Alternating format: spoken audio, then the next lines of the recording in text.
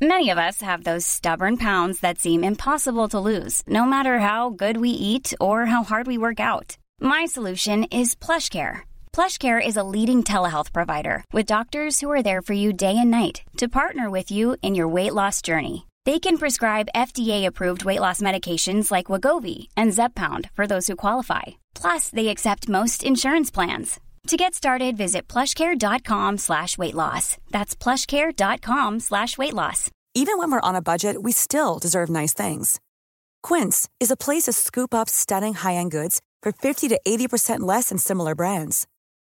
They have buttery soft cashmere sweaters starting at $50, luxurious Italian leather bags, and so much more. Plus, Quince only works with factories that use safe, ethical, and responsible manufacturing. Get the high-end goods you'll love without the high price tag with Quince. Go to quince.com/style for free shipping and 365-day returns. Wow! Nice! Yeah! What you're hearing are the sounds of people everywhere putting on Bombas socks, underwear, and T-shirts made from absurdly soft materials that feel like plush clouds. Yeah, that plush. And the best part? For every item you purchase, Bombas donates another to someone facing homelessness. Bombas. Big comfort for everyone. Go to bombas.com/ACAST and use code ACAST for 20% off your first purchase. That's bombas.com/ACAST. Code ACAST.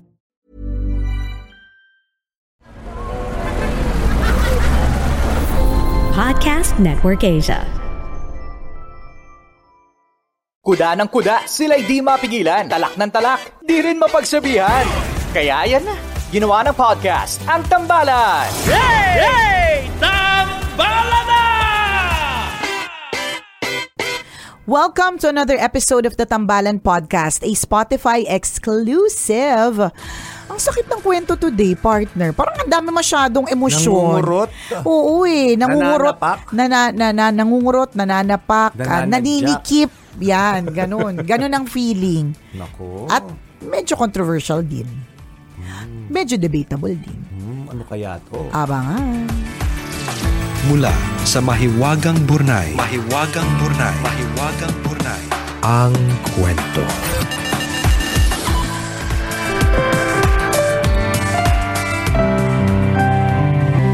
Dear Nicole and Chris, itago nyo na lang ako sa pangalang Patrick. Sumulat ako para ibahagi sa inyo ang isang laban sa buhay na hindi ko ipinanalo. Nakatira kami ni Lloyd sa iisang subdivision. Isang araw nakita ko siyang nakatambay sa playground. Nagsisiso mag-isa.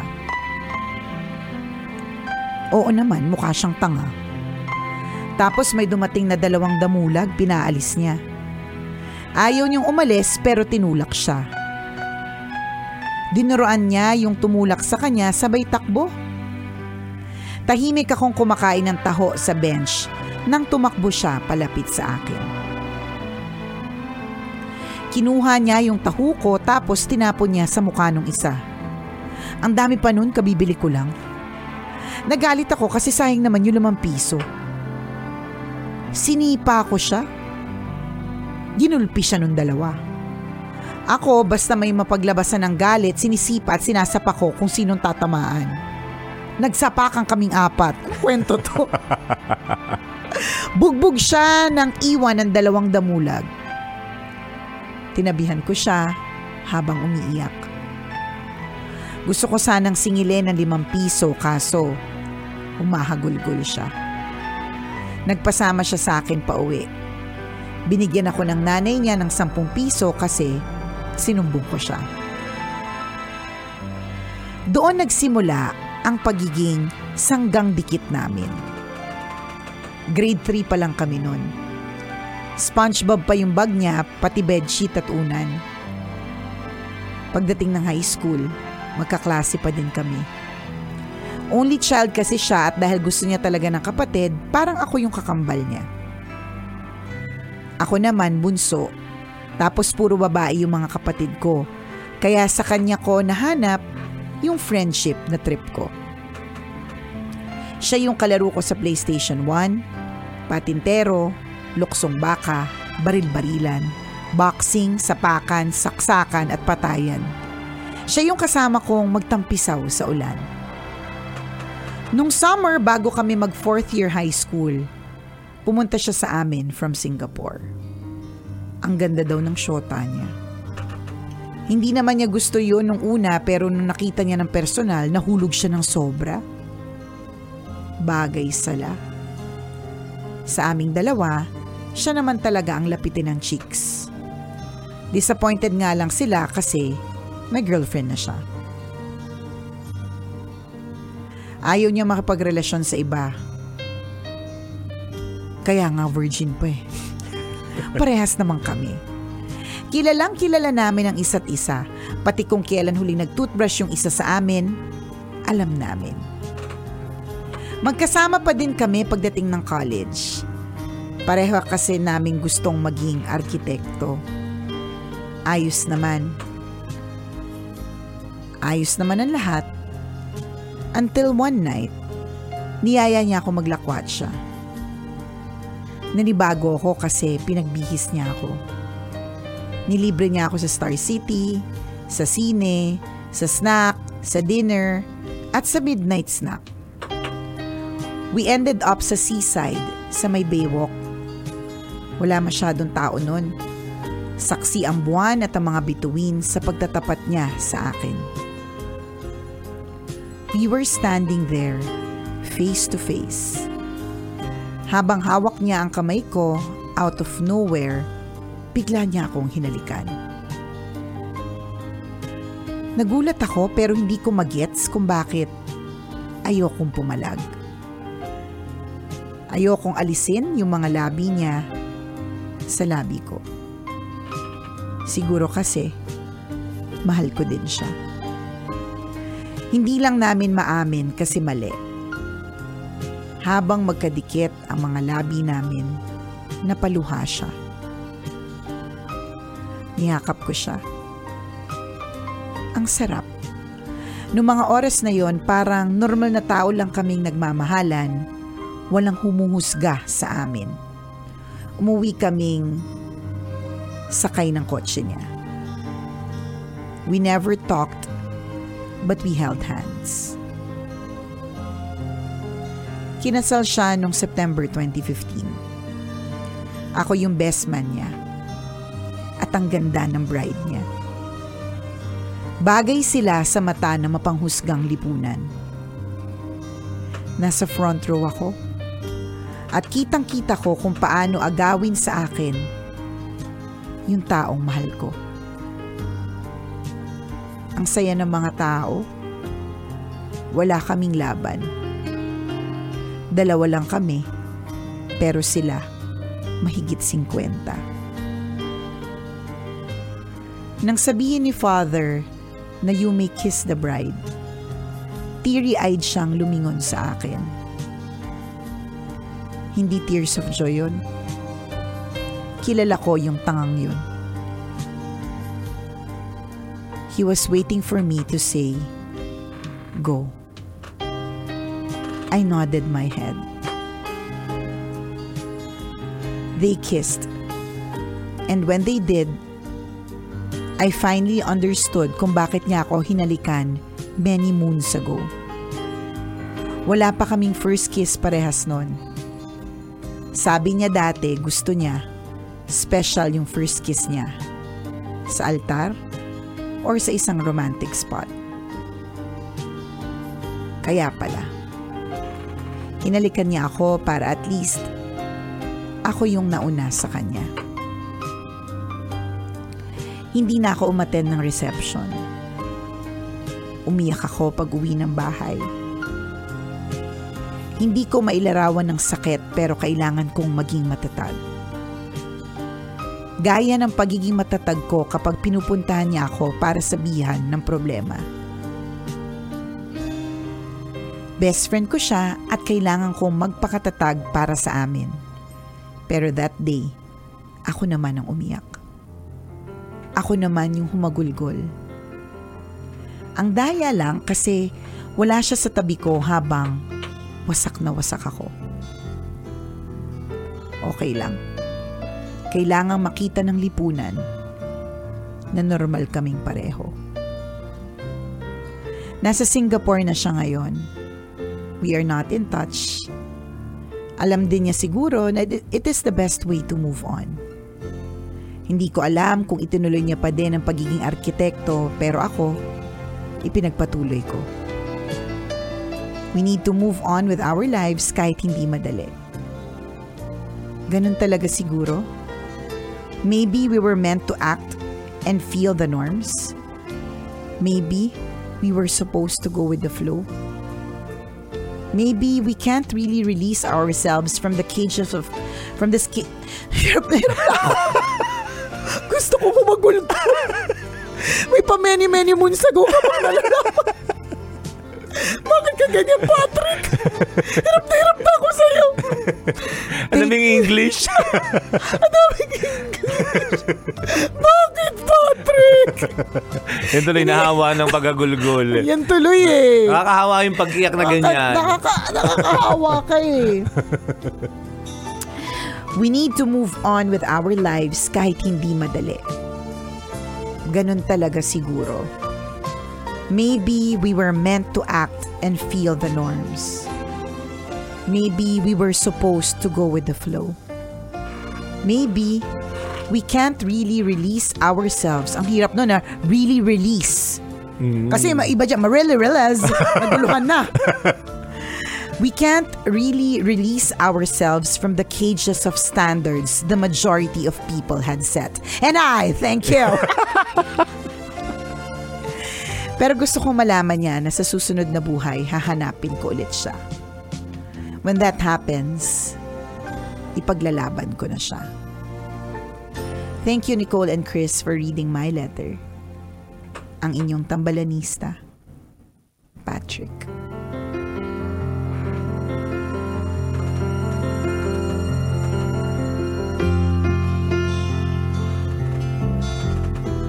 Oh, my trouble seems so far away. Nagigyan ko sa boses ng Japan. Mali-mali pa yung lyrics. Nagigyan. Charot. Alam mo, hindi naman ako babaeng bakla ako, pero alam mo, partner, talagang ewan ko, parang first time ko nga parang naiiyak sa POV ng gender ni Patrick. Kasi most of the time di naman ako masyadong relate, kasi sabi ko nga parang ako yung isa sa mga talagang super straight. Yung bangs ko lang talagang kumulot nung araw, 'di ba? Pero super straight talaga. At yung dulo ng buhok mo dahil sa split ends yan. Yun lang, pero otherwise ganun. Pero for some reason talagang ramdam ko yung bawat bigat ng salita ni Patrick. And parang parang ganda nga ng sentence construction. Ang ganda ng sentence, ang ganda ng nagsulat. Correct, ang ganda ng pagkakasulat, ganyan. Tapos parang tuloy gusto ko sabihin sa mga anak ko, maging architect na kayo, ganyan kayo magsulat. Ang galing. But ramdam ko talaga. You can't easily release. Diba? You can't really release. Diba? The feelings that the cage of the society of the people and the community and the universe that have in the norms. May pilit lang lahat ng words na ginamit. Hindi, pero ramdam ko yung bigat ng bawat salita. Parang nandun ako nung kasal. Parang nandun ako nung tumingin yung best friend mo sa'yo. 'Di ba? Parang hurt ako dun sa kailangang i-accept na lang na this is how it is, kasi hindi siya tanggap ng mundo. Hindi na to yung hindi lang pagdating sa gender, no, kundi amongst other things, there are some people na special sila, pero yung iba kailangan nilang itago kasi hindi tanggap ng mundo. 'Di ba? May mga ganon, may mga iba na they are weird and special in their own ways, pero they just choose to be quiet because hindi siya tanggap ng lipunan, hindi siya tanggap ng mundo. Parang ganon. So, hindi lang siya yung hurt na nafe-feel ko, partner, is not only based on the story of Patrick dahil sa kanyang gender, kundi yung generally speaking na sobrang mapanghusga yung mundo, tas ang sakit ng ganon, 'di ba, na napaka mapanghusga ng mundo, na mapipigilan yung happiness mo, yung joy mo, kasi napakamapanghusga ng mundo. Tapos dinagdagan pa ng ang dami niyang English. Nakakayak Nayak talaga ako diba? Well, ganun talaga. Nakakalungkot talaga siyang isipin. Pero katulad nga ng sinabi ni Patrick, diba? Malay mo nga naman in a different lifetime if that's even true. Or in another universe if that's even true. Yung multiverse na tinatawag, diba? Malay mo nga naman. Hindi natin, napakatalinhaga naman din talaga ng mundong ito diba? So hindi naman natin talaga alam kung magkakaroon pa rin kayo ng moment. At malay mo, in a different universe, in a different form, diba? Okay na talaga ang lahat. Pero for now, talagang sadyang, sabi mo nga, hindi na nag-communicate sa'yo yung best friend mo, it's the best way naman din talaga to move on. Kasi habang nandiyan rin talaga yung mga tao sa paligid, habang malapit din sila, ang hirap talaga mag-move on. Kaya nga yung mga iba, diba, kung kaopisina nila yung jowa nila na brinake nila, umaalis sila dun sa office. Correct. Diba? Kasi kailangan, para mas madali makamove on. Diba? Kasi hindi mo siya nakikita, yung mga ganon. So, for now, talagang that's just the way it is. Correct. Ang mundo ay sadyang mapanghusga. Totoo yan. Pero kung nakatanggap ka ng hindi magandang panghusga or inisip mo yon, sumagi sa isip mo na ano ba yan, takot akong mahusgahan kaya itatago ko na lang. Ang tambalan, huhusgahan ka namin sa magandang paraan. Ang ganda ng kwento mo, ang ganda ng sentence construction mo. Correct. Ang dami naming magagandang na picture na malinaw sa isipan namin. Correct. Kung gaano kaganda at hindi kaganda yung pinagdaanan mo. Ang ganda generally ang ganda ng love story mo. Masakit in a way, pero ang gano'n naman 'di ba? Hindi naman natin na masasabi na laging happy ending. Pero ito lang ang iisipin mo. Dapat matuto ka dito. Di ba? Matuto ka dito at matutunan mong tanggapin ang katotohanan na may asawa na yung best friend mo. At meron ka na ring sariling buhay na dapat mong tutukan. Doon mo umpisahan. Ganun diba? na. Pagtanggap Sa moving on. Diba? Aware ka na ikinasal siya, ngayon kailangan mo na siyang tanggapin na hindi na pwede. Hindi na talaga. Talagang yun yung dapat mong matutunan. Oo. Pero ang maganda naman dito, hindi pa naman ending ng buhay mo. Kasi, diba? Kasi pwede ka pang makahanap ng ibang mamahalin, diba? At ma-experience ulit kung ano yung na-experience mo. Yung ganong kilig. Baka nga so much more. Tama. Baka mas matindi pa. Kaya lang syempre, diba, kaya ko parang ramdam yung bawat ni Patrick. Kasi yung inumpisa niya kung paano, yung history nila together, yung grade 3 buntalan, yung pagtanggol, yung suntukan kayong apat. Yung tahong natapon, feeling ko kabatch natin ito kasi 5 piso pa yung taho. Hindi na 5 piso yung taho ngayon, di ba? Malaki na yun. Yung taho na yun na 5 piso dati. Diba? Dati. Ngayon, galit-galit na yun. Hindi ka mabibilaukan. True, wala. Hindi. Masasamid ka lang sa isang sago, di ba? Dun sa 5 pisong taho ngayon. Yan, ganon. So, ramdam talaga namin. Pero ang maganda din naman dito sa'yo, ibig sabihin, mapagmahal kang tao. So, ako nagandahan ako sa love story niya. Masakit in a way, pero maganda yung yung sequence. Ang ganda, siguro ang ganda rin kasi ng pagkakakwento mo di ba? Parang ang galing may parang pa-flashback muna. Totoo. Tapos pa-fast forward and then pa-ending, di ba? Mga ganun. Pero sabi nga, kung hindi pa happy, hindi pa ending. So, it's not the end for you. Maaaring, for now, the end of that era or the end of whatever it is that you had with your best friend, but it's not the end for you. Correct. Ma-excite ka sa bagong darating. Ma-excite ka sa susunod, di ba? And also take it as a good sign na dahil na-close na yung chapter of that book, it's time for you to open a new one. Huwag kang mag-dwell dun sa last chapter. Ulit-ulit tayo dun sa last chapter. Medyo, yun ang munta nga, di ba? So, I think, Porter, yun nga yung sinasabi ko, parang more than the gender, I think it's really yung sometimes nakakalungkot talaga yung hindi pag-accept ng society sa people who are different, diba? Kaya nga, in a way, nakakatuwa kapag meron ng mga ads that promote yung iba't ibang body types. For example, hindi na ako magsasabi ng brand kasi hindi naman siya sponsor hindi natin sponsor, no? Pero yung mga sana anti-discrimination na mga campaign. Oo, di ba? Pero ngayon, partner, makikita mo, alimbawa, ang laki-laki ng store nila. Tapos it's a really big brand. Tapos makikita mo na yung models nila are the not are not the typical. 'Di ba? Parang ano ba yung typical? Sexy, super fit, ganyan. Tapos yung kanila na ad na pinili, yung alam mo talagang tas ang laki-laki pa. So na-magnify lahat ng mga flaws. So may mga tigidig, hindi na yung mga flawless skin, may mga tigidig, may mga chismis, mga pekas. Oo, may mga pekas, mga kilikiling chicken skin, 'di ba? Mga ganun kasi dati parang ang ano lang ito lang ang definition ng beauty. Ito lang ang masasabi nating mga accepted, 'di ba? Pero sila lang yung pwedeng maging model, yung mga ganung katawan. Oo, kaya nakakatuwa. Pati mga Barbie, 'di ba? Parang ito lang ang definition natin ng Barbie, pero biglang nakakatuwa na meron ng mga Barbie na ang sizes plus size, may Barbie na hindi matangkad, petite siya, may Barbie na super payat naman, 'di ba?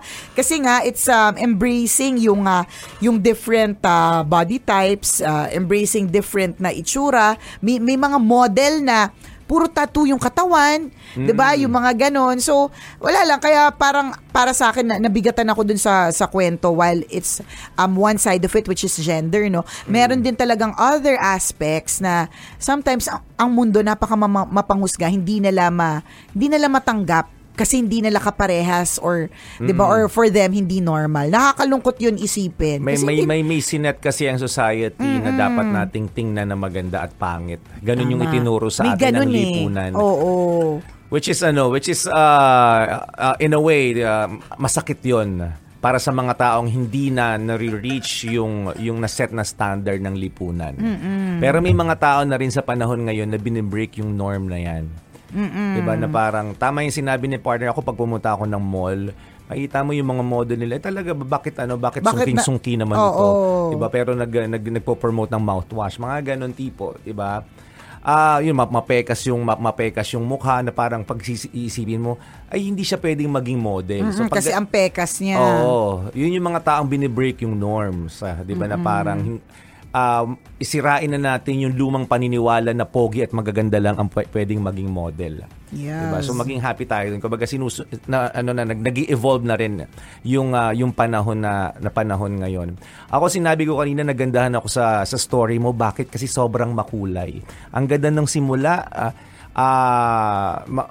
Isipin mo, bata pa lang kayo, ang dami yung memories together. Mas naka-experience ka ng sobrang sweetness, 'di ba? Naka-experience ka ng sobrang matinding happiness, 'di ba? With that guy. Naka-experience ka rin ng hindi magandang pakiramdam with that guy. So, ang daming kulay. Ang daming kulay. Kapag susumahin mo 'yon, pagtanda mo, ay ang ganda pala ng naging takbo ng buhay ko. Sobrang naging memorable ang buhay ko dahil sa taong ito.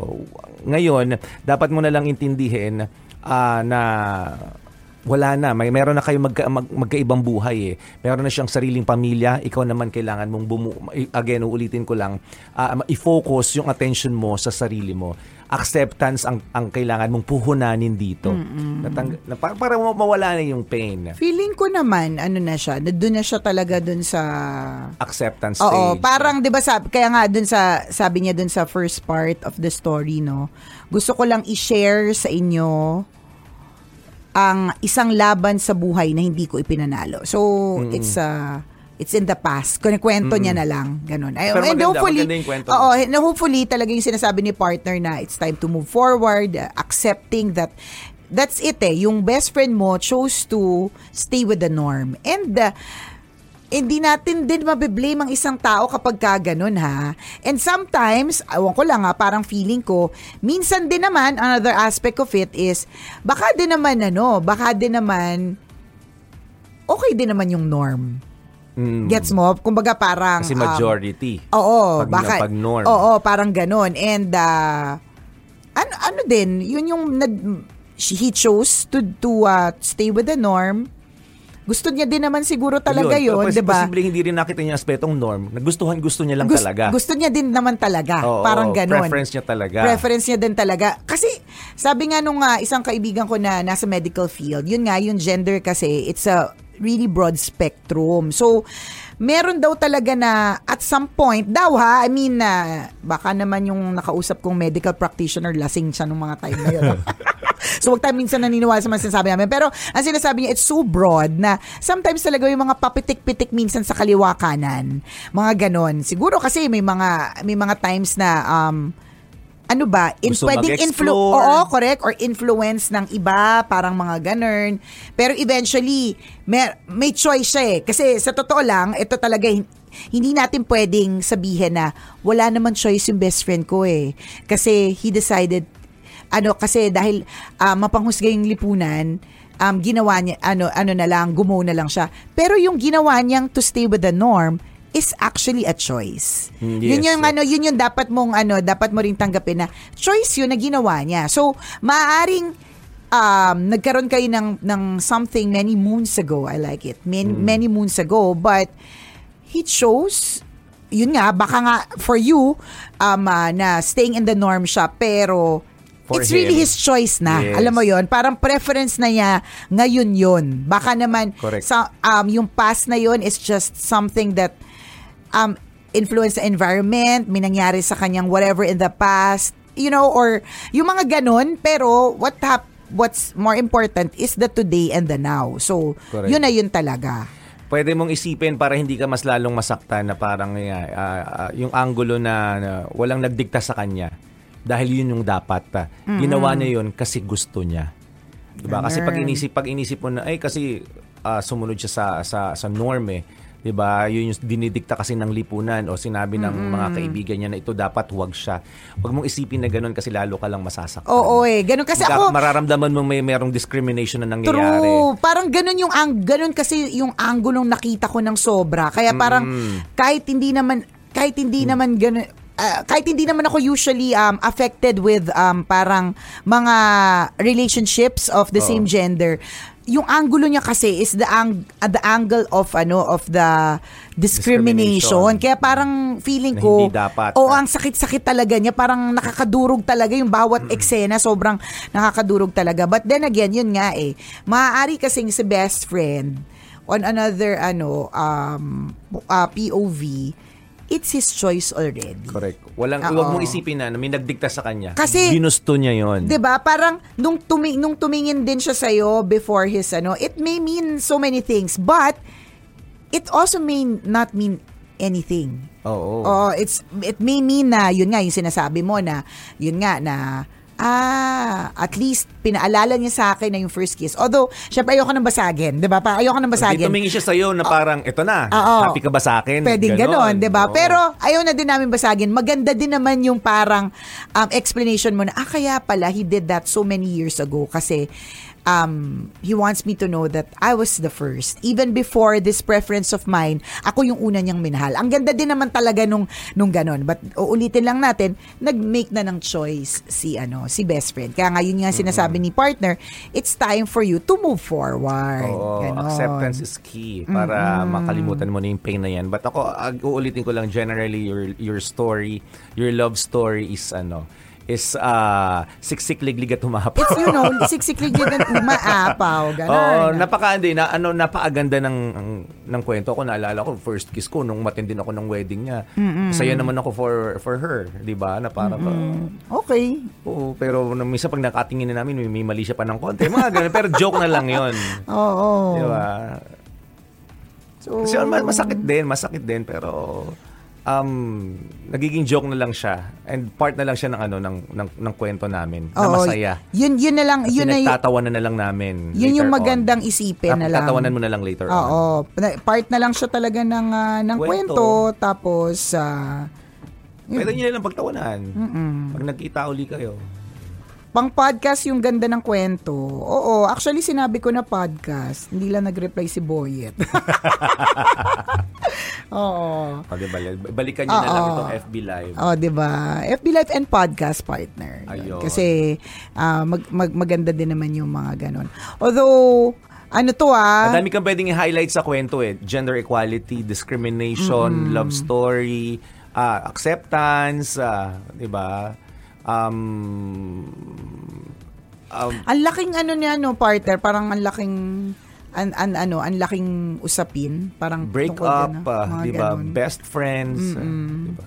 Naalala ko tuloy yung yung isa sa mga pinaka naging patok na ads or videos or content ng isang fast food chain partner, yung ang ganda ng build up tungkol sa relationship nila, yung pala kinasal sa best friend. May ganon. Oo, trending yun dati. Sakit noon. Parang ganon yung ganon yung naramdaman ko kanina. Parang, sakit. Parang kaya nga, tsaka regardless of the gender, parang ang sakit pala talaga ng hindi mo makakatuluyan yung mahal mo. Yun, yung isang POV na hindi mo makakatuluyan yung mahal mo, tapos yung basta yung mga ganun, ang sakit sa kalooban talaga na akala mo happy yung ending ninyo pero hindi pa pala, parang ganun. Diba may nag-trending din na video, yung pare naging jowa nung ikinasal niya?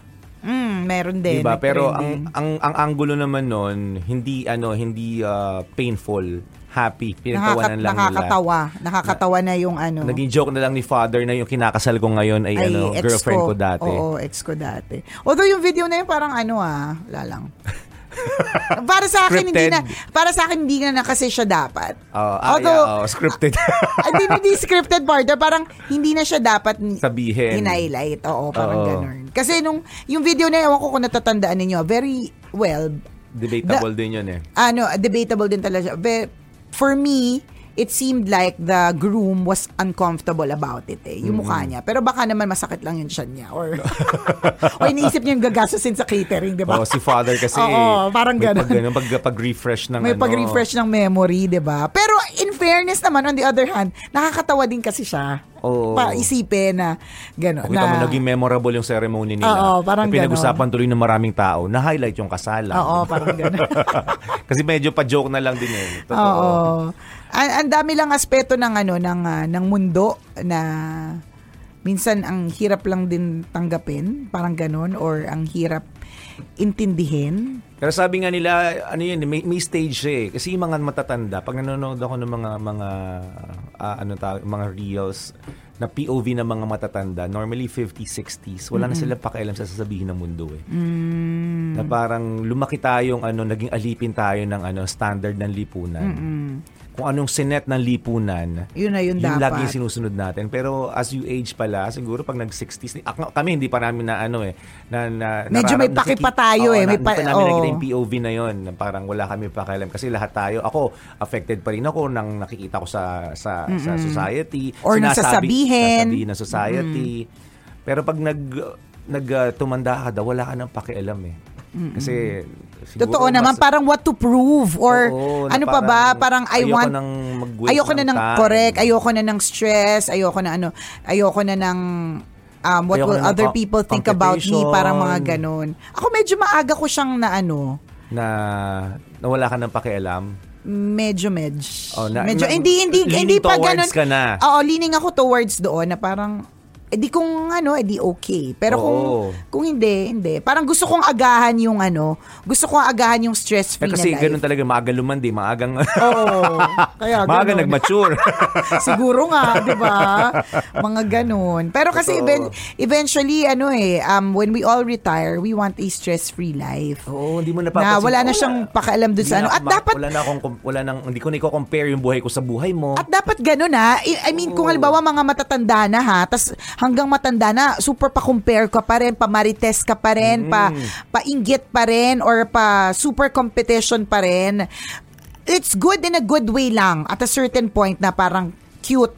Pero kapag it becomes the reason why mas galit ka o nayayamot ka or burden na siya sa'yo, baggage lagi. Correct. Parang naaalibadbaran ka na dahil dito sa pagiging masyado mong ano tawag dito? Gusto aligaga, parang mga ganun. Yun ay yung mali. Pero yung competitive ka kasi gusto mo up until the end, ikaw yung bida sa Zumba. Di ba? Kaya lang yun kasi mga cute na yun. Pero kapag umaabot na sa gusto mo pa rin maging bida to the point na naninira ka na ng kapwa, naninira ka na ng costume ng Zumba. Di ba?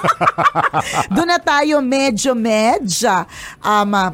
magbago-bago ng konti. Magbago-bago na dapat 'di ba sabi nga hindi na nagtanda, 'di ba? Parang ganon. Or kung kailan naman tumanda sa kana ganon. Kasi dapat sana dun sa habang tumatanda mas natututo talaga tayo. Correct. Kaya masarap manood ng mga reels ng POV ng mga matatanda, ng mga senior. Totoo. Kasi ang dami na nilang pinagdaanan sa buhay. Nung una, sobrang competitive nila, sobra yung pag-compare nila sa buhay nila, sa buhay ng ibang tao. Pero nung tumanda sila, it's not about them. It's all about myself. Yun pala yun. Yeah. Na parang dapat pala noon pa sinimulan ko nang i-protect yung peace ko. Sinimulan ko nang i-protect yung mental health ko. Diba kasi totoo yun, nawawalan ka ng peace of mind kapag sobra kang competitive. Kapag sobra mong kino-compare yung sarili mo sa buhay ng ibang tao. No, yung mental health mo ano siya, distorted siya.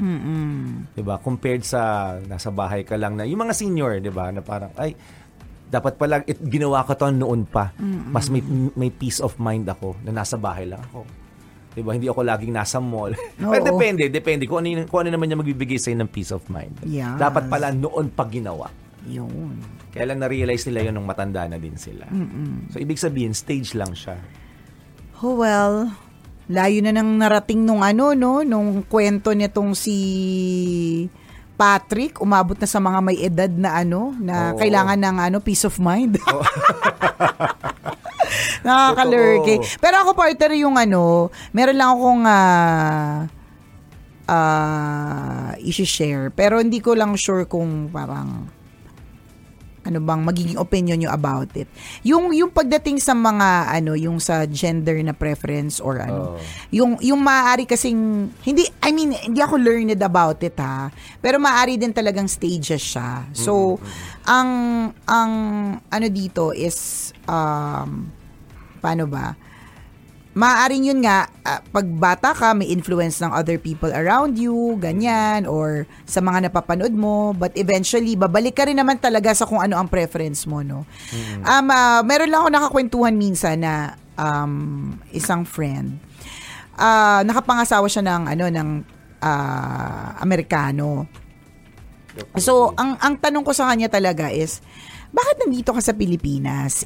Pag nakikita ko yung mga post nila na ang ganda-ganda ng buhay nila pag nagbabakasyon, parang yung lugar nila parang may sarili silang bundok, tapos yung likod ng bahay may sariling parang may sariling burol. May sariling Mount Banahaw. Hindi bundok. May sariling Mount Mayon. Correct, parang ganun. Basta may sarili silang ilog. May sarili silang lake. Parang dun sa may bahay na malaki na sobra, tapos super laki ng fields, tapos imagine mo parang may maliit na burol, hindi man bundok, sige burol, tapos may lake sa likod. So parang ako iniisip ko tapos nakatira lang siya dito sa isang 31 square meter na condominium unit na ang sikip for them. So sinasabi ko talaga parang ba't ganun? Yung pala. Tapos sabi ko, ba't hindi kayo nasa Amerika? Bakit nandito kayo sa Pilipinas? So, yung tanong ko sa kanya. Ang sabi niya, teka lang ha. Sabi niya, pakialam mo ba? Nangingialam ka eh.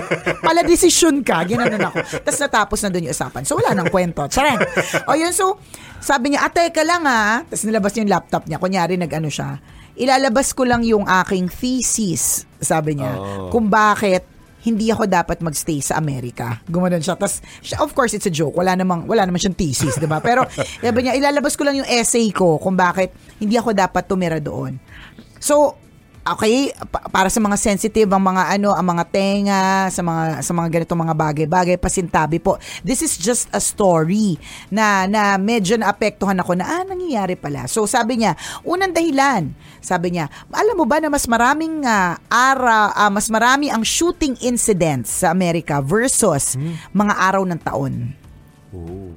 Sabi niya. So, yung pa lang, di ba? Gusto mo ba yun? Sabi niya,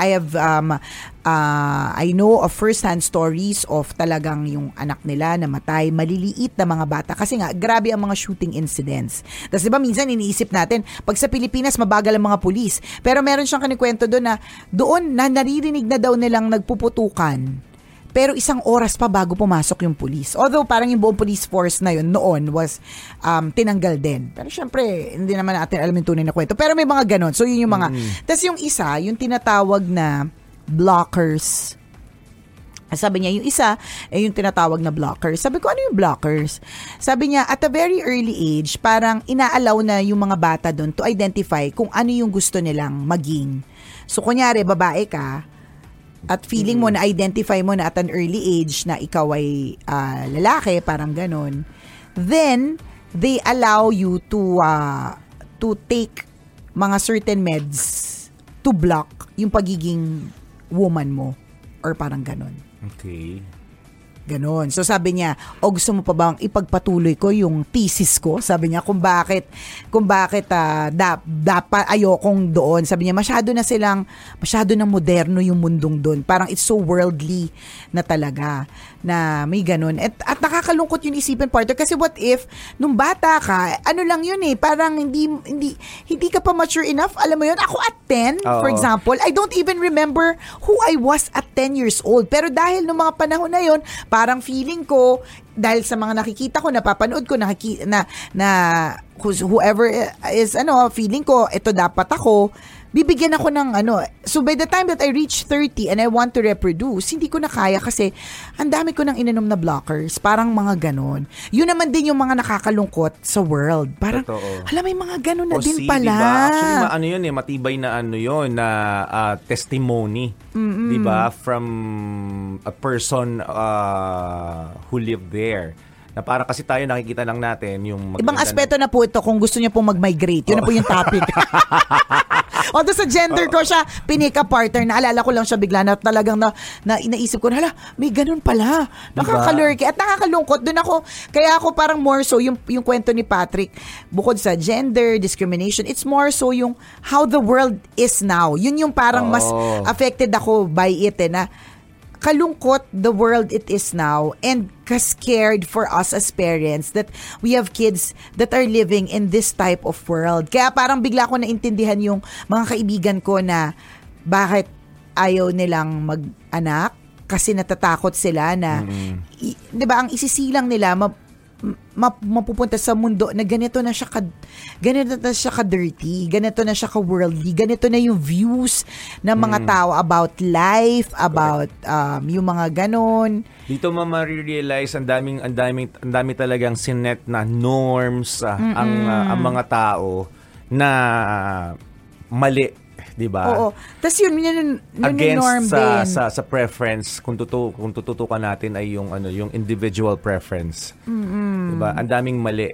Pero ang one good thing about it, dahil nag-evolve nga yung panahon, binabasag na rin ng maraming tao, ng mga grupo o ng mga tao ng kung sino yung norms na naset ng mga sinaunang tao. Diba? Which is good. Dati pag nalamang may bakla sa pamilya, diba, pinaparusahan, pinipilit maging lalaki, itatali sa poste para maging lalaki, mga ganon. Pero ngayon may mga grupo na, diba, LGBTQ na pinaglalaban yung karapatan nila na igalang kung ano yung gusto nila. Diba? Hindi sila dapat i-discriminate. Mga ganon, diba? So nag-evolve na siya. Diba? So tama naman 'yon na ipaglaban kung ano yung nararamdaman natin, kung ano yung feeling natin na nakakasakit sa atin, sabihin natin, at marami ng grupong gumagawa ng ganon. Pero partner, sa POV ng debatable to super. Sa POV ng mga ibang mga Kristiyano na talagang nag-aral ng Bible, wala kasi daw doon yun So, kumbaga parang ang sinasabi nila, again, this is debatable ang sinasabi nila, wala naman kasi doon talaga. So, lahat daw ng mga makabagong views are the new views. Parang ganon. Wala lang. Sinasabi ko lang lahat ng aspects Wala. Pwede nyo namang tingnan din. Diba? Sinasabi ko lang din to also... Madalas sila tinitrigger namin kayo. Oo, ganon. to also address yung side naman, that side also na may ganon. Parang you cannot defy. Sinabi to sa akin parang again this may or may not be our opinion. Pwedeng, kinikwento lang din talaga namin. Para sa inyo, para ma-trigger kayo, for whatever the trigger is pwedeng trigger na mag-isip or trigger na mainis. or yung parang mga ganon. Pero, ang sinasabi is, yung worldly view kasi of things or yung mga makabagong yung mga ganyan, it's just 100 years as compared to what was written in the Bible na more than 1,000 years. Parang ganon. So kung i-weigh mo daw, syempre, dun ka sa... Mas mabigay yung 1,000 Oo, years. yun yung sinasabi. 'Di ba? Parang ganon. Pero, yun nga, minsan iniisip ko, but hindi naman din maliba na maging stuck ka rin doon sa yun lang, hindi ba't it is all, you may also see it as a gift that there are changes, parang ganun. Kaya nga, because time is changing. Because time is changing, the world is evolving, parang ganun. So, gusto ko lang, partner, na ilagay lang din yung that part also, which is also actually true. 'Di ba? Na maaaring wala nga, hindi, it is not written. O, 'di ba? Yung mga ganun. Debatable. May or may not be our opinion. Yun, ganon. Yun lang naman. Para paminsan pa controversial, ganon. Papa-controversial, malay mo. Sa buhay naman ito, kanya-kanya tayo ng preference. Oo, parang ganon. Kung ano yung preference mo, mga ganon. in terms of belief, religion, or gender. food, gender, diba? That's your call and we respect that. Yun naman din, madami na din rumirespeto sa sa diversity ng tao. Diba? Sa paniniwala natin. Ginagalang na rin. Iba-iba talaga tayo, and again, you have to #respect it. Na kung ang gusto mo ay red, wala kang karapatan na sabihin, "Huy, mag-blue ka." Kung red na red na talaga siya. Ang gusto niya. Diba? Parang ganun. The same way, kung ang gusto niya ay magmahal ng lalaki or magmahal ng kapwa babae, wag mong sabihin na, "Uy, ito ang gustuhin mo, itong nireto ko sa'yo." Diba? May maaaring sumunod because of the pressure within the norm. Pero kung titingnan mo yung aspetong hindi ko siya gusto, ang gusto ko ay ito, then you have to respect it. Ganun siya. 'Di ba tayo, ang isa sa mga norms na nakagisa nating lahat o ng marami, 'di ba, na pagka-graduate mo, maghahanap ka ng trabaho, pagkatapos mo magtrabaho, mag-aasawa ka, tapos mag-asawa, mag-aanak ka. Pero time has changed, 'di ba? Hindi na masyadong nasusunod 'yon. Ang mga bata daw ngayon. May mga tao, ayoko muna mag-asawa, bakit pipilitin mo akong mag-asawa? Correct. Because this is the norm, mag-asawa tayo, pero hindi. Dati ang norm, 20 plus. 26 ka na, wala ka pang jowa, 'di ba? Parang magsasara na yung mga ovaryo mo, 'di ba? Mga ganun dati. Sabi nga daw nila, yung generation daw ngayon, partner, ay hindi daw katulad ng generation natin dati, na jowang-jowa lagi. Yung parang lagi maghahanap ng ako lagi akong jowang-jowa, partner, admittedly. Pero yung mga yun nga, yung meron tayong mga kabatch na may mga anak sila na teenagers na or older, mga nauna sa atin na magkaanak, na talagang ang kinikwento nila, yung mga younger ones, hindi sila yung parang yung jumowa tayo, hindi they're more of thinking about how I can make myself better. Parang more on self-improvement first. Parang hindi mo pwedeng ganon. ibig sa kanila. Kami mga tito ninyo, itong pamilyang to, mga 20s nag-asawa na kami, tapos ikaw magte-30 ka na, wala ka pang asawa. Yan. Kasi yun yung mga yun yung mga naging hindi naman biktima. Naging naniniwala sa nakagis ng norm. Mga ganun. 'Di ba? Pero yun nga, nababago na po kasi din yung panahon. Ang mga tao nag-iisip, ang mga tao may kanya-kanyang paniniwala, mas lumalawig ang kaalaman. So nababago kung ano yung nakagis na norm. So yung iba hindi na nag-asawa. 'Di ba? Yung iba hindi mo mapilit na mag-asawa kasi mas preferred nilang magkaroon na lang ng anak. Yes, may mga ganun. Hindi natin may mga non-conformist na tinatawag. At hindi natin pwedeng sabihin na tayo mga naniwala o sumunod sa norm, tayo yung mas tama kumpara do sa mga non-conformist. Yes. 'Di ba? Ako naniniwala ako walang tama o mali basta hangga't hindi ka nakakasakit ng kapwa mo. Ganyan. Diba? Sumunod o hindi ka sumunod sa norm, walang tama o mali doon. Ano pa rin tayo? Golden rule. Love one another. Yes. Ganun. Kung ang paniniwala ko sa relihiyong ito ay against sa paniniwala sa relihiyon mo, 'di ba? Walang tama sa ating dalawa. Basta walang tama o mali sa ating dalawa. Nagiging mali siya kapag may mali siya na or Yes. 'di ba, yung parang ganun. Ano nga, debatable nga ito kasi syempre para dun sa mga diretso yung kanilang paniniwala or straight yung kanilang paniniwala na talagang you have to adhere na it is what it is, ganun. Taliwas yun dun sa mga hindi the world is an ever-changing this is an ever-changing world, parang ganun. So kanya-kanya po talaga. Dahil kanya-kanya po talaga, kanya-kanya na tayong buhay. Exit na muna tayo for now. Kanya-kanyang ulam din tayo. Bahala kayo. Bahala kayo. Kanya-kanyang hanap ng kakainan to. Diba? Ganyan tayo. Exit na tayo. Salamat po sa pagtutok sa aming podcast at naway maikalat nyo po sa maraming mga tao na more than 100 na po ang episodes dito sa Tambalan Podcast on Spotify. Muli ako po si Nicole Yala. At ako naman si Cambio King Chris Chuper. Na nagpapaalala, una magdasal ka para mabuhay ka, pangalawa mag-toothbrush ka para mabuhay naman iba. Yon! The views and opinions expressed by the podcast creators, hosts, and guests do not necessarily reflect the official policy and position of Podcast Network Asia. Any content provided by the people on the podcast are of their own opinion and are not intended to malign any religion, ethnic group, club, organization, company, individual, or anyone or anything.